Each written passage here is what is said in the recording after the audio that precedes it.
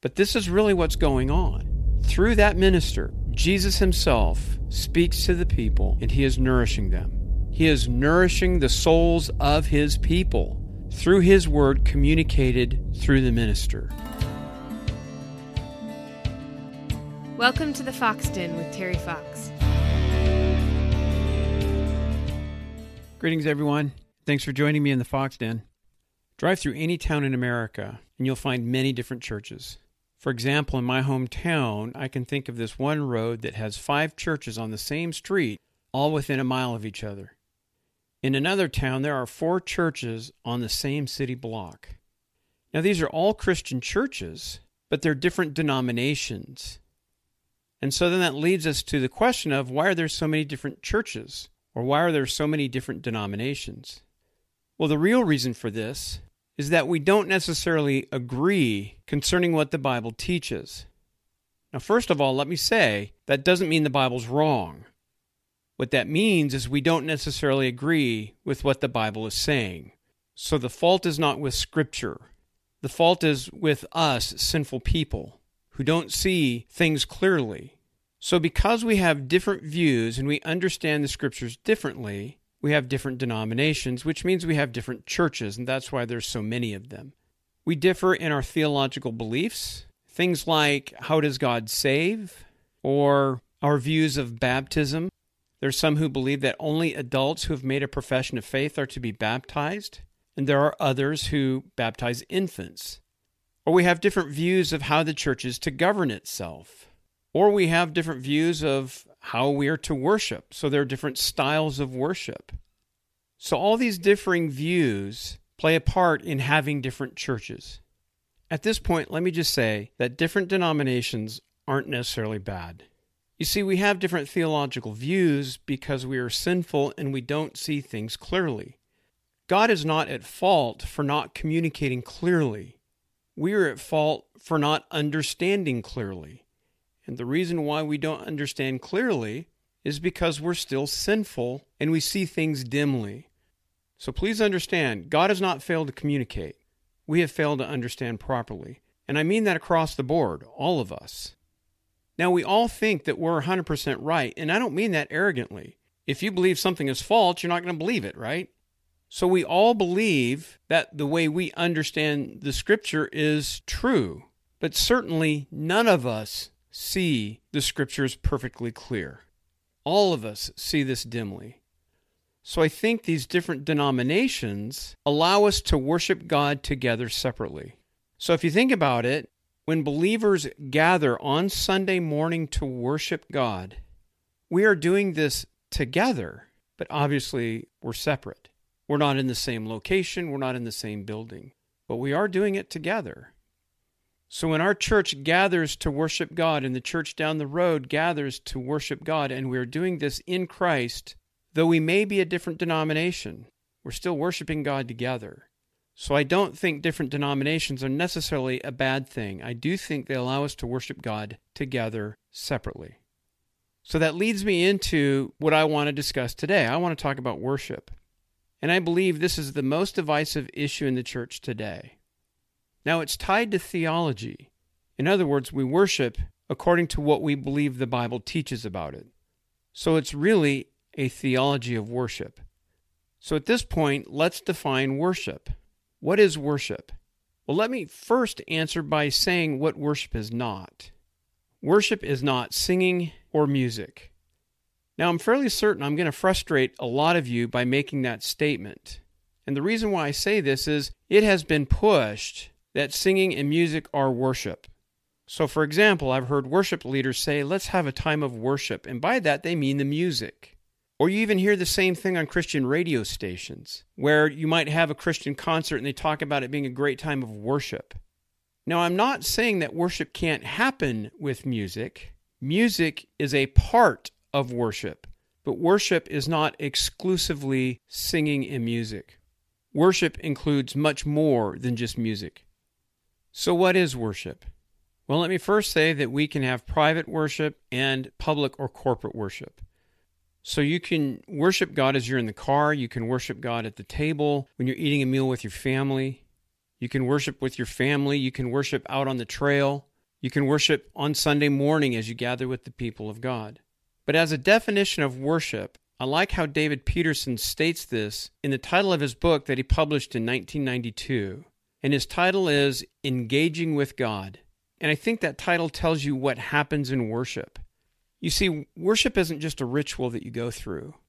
There's a dialogue that happens in worship, a dialogue between you and God. In fact, worship services are often set up as a dialogue with God, and we're going to go through that here in just a second. But what I want you to understand is that when we worship God, there's an interaction that happens. There's a dialogue. We're engaging with God in worship. Now again, in this episode, we're going to look specifically at the worship service of a church on Sunday morning. And I want to show you this dialogue or this interaction that takes place in a worship service. Now, I understand the worship service structure that I go through in this episode will probably be a little bit different than your church's worship service. But I want to look at the different parts of worship and show you how this is an interaction or a dialogue with God. Now, let me also say the example that I'm going to use is more of a traditional structure as opposed to a lot of non-denominational churches. Now, I'm also not saying that the traditional service is right and the non-traditional services are wrong. I'm just merely using this as an example to illustrate the dialogue that happens. So, for example, in some services, there is a call to worship. And oftentimes, the pastor reads a portion of Scripture as a call to worship, calling the believers to come and worship God. In other words, it's an invitation from God to the people to come and worship Him. And then it's often followed up with an invocation. So you can see this as the people of God calling out to Him to come and join them in worship. Some services have a confession of sin, and this is a time where the people corporately, through the minister, confess their sins to God, and then it's followed by an assurance of pardon where the minister communicates to the people that their sins are forgiven. So in the confession of sins, the people are telling God that they have sinned, and in the assurance of pardon, God is telling the people through the minister that their sins are forgiven. Now let me say this. This is one of the most powerful things I've experienced in a worship service. There is something powerful when a minister looks at you using the Word of God and he tells you, Christian, your sins are forgiven.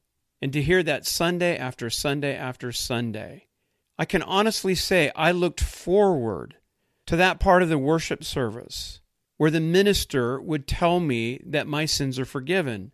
And it was God, through the minister, telling me that my sins were forgiven because he was using the Word of God that was communicating to me that my sins were forgiven. Now, is it because I didn't know that? Of course I knew my sins were forgiven. But to hear it from the minister, knowing that God is communicating to me through that minister that my sins are forgiven, that's powerful. Now, also in a worship service, we have song. And in these songs, we sing to each other and we sing to God about what God has done for us. And there's also prayer, where the minister speaks to God on behalf of the people, pleading to God the needs and concerns of the people. And then there's the sermon. Now, I plan on doing an entire episode on this piece right here, but let me just say this. In the sermon, Jesus himself speaks to the people. Now, on Sunday morning, when I'm sitting in the pew, I can see the pastor up there. The pastor has taken time throughout the week to study a scripture or a passage. He has crafted a sermon, and he is actually speaking up there at the pulpit.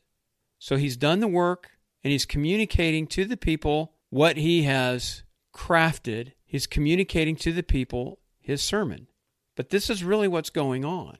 Through that minister, Jesus himself speaks to the people, and he is nourishing them. He is nourishing the souls of his people through his word communicated through the minister. In other words, the minister is nothing more than the voice box of Jesus. This is a very important piece in the worship of God, in a worship service. And again, I plan on doing an entire episode on this piece right here. And also with the reading of Scripture, God is speaking to the people through the minister. So as the minister reads different passages of Scripture, God is talking to the people, and the minister is really just a voice box. And typically, the worship service concludes with a benediction. Now, different churches do the benediction differently. Some conclude the service with a prayer, and they call that the benediction. The benediction is really a pronouncement of blessing on the people. So in the Presbyterian Church, typically the minister raises his right hand or both hands, and he speaks a benediction on the people. Now, a lot of people can see this as mere formality, just something we do by tradition, just kind of an empty ritual. But this is really what's going on. As the minister speaks the benediction to the people, it is actually Jesus himself who is pronouncing blessing on the people, and he's doing it through the minister. So at the end of the service, when the pastor gives the benediction, I tell my family, Jesus is blessing you. Now please understand, I'm not suggesting that the pastor has some kind of out-of-body experience and Jesus kind of takes over him as if he's in some kind of trance and he has no idea of what's going on, and then after the service he comes to. No, the minister is completely mindful through the whole thing, and sitting in the pews it looks like an empty ritual. But it's not an empty ritual. Jesus himself, through the minister, is blessing his people. Now there's another piece that I want to talk about, and again, I'll probably do another episode on this too, but this falls within the worship service. And that is the sacraments, or as some of you would call them, the ordinances: baptism, Lord's Supper, or communion. And again, these are not empty rituals. These are not just mere traditions. Something is happening. So with baptism, God is marking you as his own. In the Lord's Supper, Jesus himself is hosting this meal, and he is offering it to his people, and he communicates the promise that he made, that his body and his blood are for you. And as you receive those by faith, he is declaring you belong to him, and your sins are forgiven. Now, I hope what you've seen as I've gone through the different parts of a worship service is this dialogue that is going on, this interaction. These aren't mere rituals that we go through. This isn't just tradition. Stand up at this point, sit down at this point, read this part, follow along here, now we're here, this is what the bulletin said. There's something that happens in a worship service. There's a dialogue with God. There's an interaction. You're engaging with God. Now, at this point, I think it's important to note that a lot of times we lose track of what's going on in the worship service. It's not uncommon during the sermon to be distracted about thinking about other things. Maybe you're sitting there and you look up at the ceiling, you notice they need to change some light bulbs. Because on this side of the grave, we still struggle with sin. We still see things dimly. Things don't seem as they really are. So it can look boring, repetitive, uninteresting. But here's the great thing about it. Even when we don't see that Jesus is actually nourishing our souls, he really is. You see, I liken it this way. You can eat food like broccoli, and it's fairly uninteresting unless you really dress it up with cheese sauce or something like that. And you can eat something like that, almost not even realize you've tasted anything, right? It's not like a chocolate shake or chocolate chip cookie dough ice cream. But as you eat that broccoli, and it seems for the most part fairly uninteresting, it nourishes your body, whether you've paid attention to eating it or not. And it's the same as we go to a worship service and we interact with God and we engage with him in a worship service. And a lot of times our own sinfulness is losing track with what's going on. Jesus is nourishing our souls. You see, he's doing this in spite of our sinfulness. Now, I've gone through several pieces that you would see in a worship service. And there are other churches who include other things. So some churches may include dance or skits or things like that. Now, my point here is not to say that I'm right and they're wrong, but to bring up a question. What should we include in a worship service? What is allowed in worship? Now, there are some who hold to what is called the regulative principle. And that's basically just a fancy way of saying that we are to worship only as God has directed. And counter to that would be we get to worship in any way that God has not forbidden. So I hope you can see the difference between the two. One camp says anything is fair game as long as it's not forbidden. The regulative principle says no, we only get to worship God as he has directed. You see, we don't get to determine how we worship God. He gets to do that. And I'm going to direct your attention to Numbers chapter 3, verses 1 through 4. And there we see two sons of Aaron, and they were ordained to serve as priests. And Nadab and Abihu offered to God unauthorized fire. And that's the way that it's described in verse 4. And what happened to them? They died. In fact, in Leviticus 10, we see in verse 1 that they offered incense that was not authorized, which God did not command them, and fire came out and consumed them. You see, we have to be very, very careful with the worship of God. Now, I'm not saying that He's going to come and consume us with fire, but I do think this is a warning to us. God gets to tell us how He is to be worshiped. We don't get to make it up.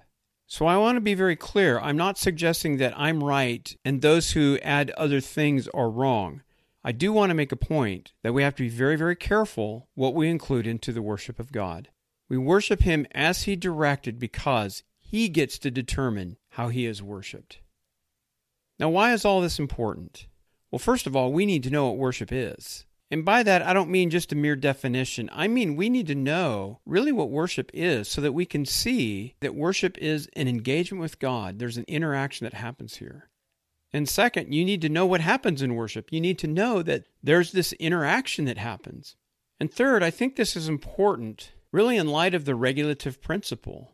This idea of looking at worship and saying, okay, how has God commanded us to worship Him? And are we worshiping Him within our own innovations, or are these things that God has commanded us to do? Things like reading the Scripture, prayer, song. And then finally, I think this helps you understand that really you need to be part of a church. Yes, you can worship God on your own, but we are not saved by ourselves. God has come to save His people in Christ, and that is plural, people. And so we gather together as the people of God, and in a worship service, we engage with God. We interact with Him. We dialogue with Him. We pray to Him. We hear Him speak to us. We confess our sins to Him. He tells us our sins are forgiven. Now, at this point, I want to add a piece that I didn't really talk about before, and that is the minister. The minister is a picture of Christ. I've talked about it a little bit in the sense that when He proclaims the gospel, when He preaches the Word of God, Jesus Himself speaks through Him. In the benediction, when He pronounces a blessing on the people, it is Christ who is blessing His people through the minister. But the minister serves as a picture of Christ, who is the conduit between God and man. The minister is not the conduit. In a sense, he's the stand-in or the representative of Christ. And so, when he reads the Scripture, God is speaking to the people through the minister. When He preaches the Word of God, Jesus is speaking to His people through the minister. When He declares the benediction, Jesus is blessing His people through the minister. When the minister prays to God on behalf of the people, he is bringing the people's concern to God. So he serves as this representative of Christ, who is the only mediator between God and man. And we see that in 1 Timothy chapter 2, verse 5. So here's my assignment for you. This is going to be fairly easy.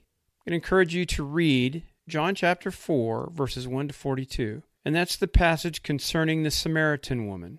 And the first thing you're going to see there is the grace of Jesus on a sinner. But two, they talk about worship. And she brings up how the Jews worship in one place and they worship in another. And Jesus tells her there's a time coming when neither place matters, because true worshipers worship God in spirit and in truth. And that's verse 24. So I'm going to encourage you to memorize John chapter 4, verse 24. And then I'm going to encourage you to memorize Romans chapter 12, verse 1. Now, I think it's going to be helpful for you to read the first 11 chapters because Paul uses the conjunction therefore. And that therefore is actually pointing back to the first 11 chapters. So basically he's saying because of what I've just told you in these 11 chapters, present your bodies as living sacrifices.